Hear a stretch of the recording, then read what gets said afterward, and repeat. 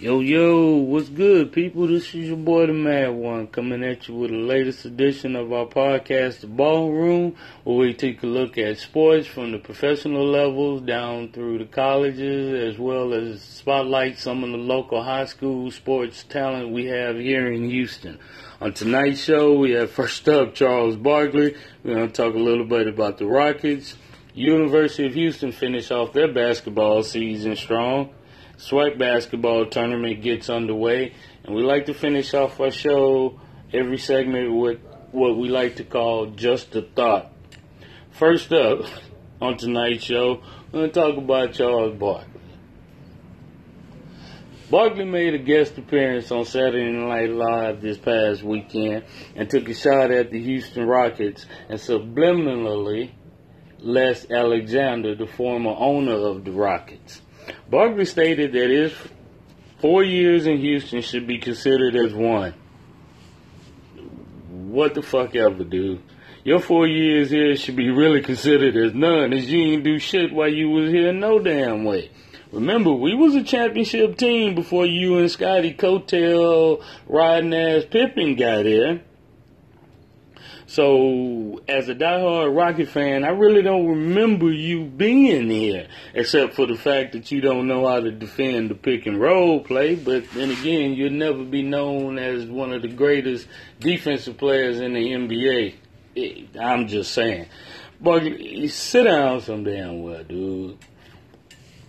Go back to TNT where you got a real good gig. I like you on the show. You bring that comedy to the set, but when you get back, quit hating on the Rockets. Just stop, man. The Rockets are a good, legitimate championship team this year. Give them props. Because your time in Houston didn't work out, quit hating on these guys, man. By the way, ask your co-hosts how they spell world champion on their invitations that they get. They'll know what you mean. One of your co-hosts got 2, the other one, big fella, got about 4 of them. So just stop hating on the Rockets, man. Cut it out, Barkley. Speaking of the Rockets, they won their 15th straight game against Boston on Saturday. They got a tough road ahead of them, though, this week. They got a game Tuesday night against OKC with a back-to-back Wednesday in Milwaukee. And they're going to finish up the week with a trip to Toronto on Friday night.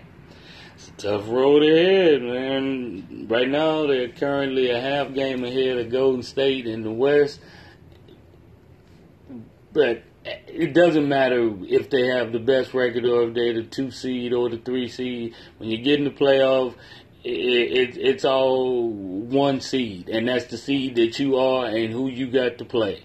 So the main thing, in my opinion, for the Rockets is to go into the playoff healthy, continue to gel together, learn each other, play your game, develop chemistry with some of the new acquisitions, let everybody get healthy, and we're going to make a strong run at it. I really believe they got the team to not only dethrone Golden State, but any team in the East is we're gonna have a tough matchup with them. We bringing it. So big ups to the Rockets. U of H finished off their regular season with an 81-71 win over UConn. The win at home, which is Texas Southern University's HPE Arena right now, as Hofhine is being reconstructed, marked the first time in 34 years the Cougars have been undefeated at home. They finished with 15-0. The win secured them a number 3 seed in the AAC tournament and a first round bye. The Cougars are going to pick it up again on Friday at 8 p.m. Speaking of Texas Southern University, the SWAC basketball tournament kicks off this weekend with Alabama State taking on TSU and Alcorn State taking on PV. Both games are first-round games and will be played Friday at Delmar Fieldhouse. On the women's side, Alabama State is going to take on TSU, and Jackson State will take on PV. These games are also Friday at Delmar, and they'll kick off at noon. We're going to end our show tonight with what we like to consider just a thought. give a big shout out to the brothers Shaquem and Shaquille Griffin from University of Central Florida, who at this weekend's NFL Combine both ran sub-40s in the 40-yard dash.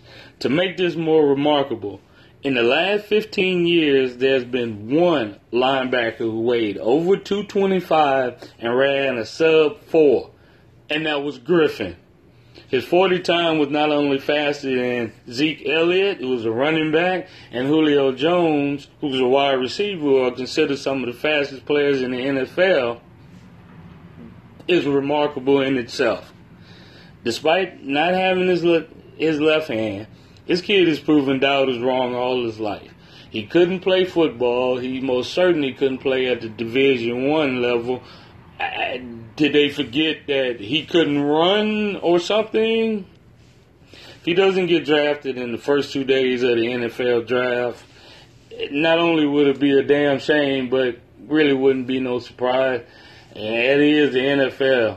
Hey, big ups to both you brothers, man. Y'all shown that if you're willing to put in the work despite any obstacles you may face, and you keep your faith, great things will happen. Good luck to both of you guys in the upcoming draft. Hey guys, stay tuned for our new show called The Boys Room, where we have an open forum discussion on social issues. We're going to sprinkle in some in-depth sports talk, and we get the latest what's going on in America. We're going to have some special invited guests. It's going to be hosted by, of course, myself, the Mad One, and my partner in crime, Big Cat. Hey, check me out on IG and Twitter at D_MADONE. Hey, appreciate your time. This has been your boy, the Mad One. We holler at you on the other side, people. Peace.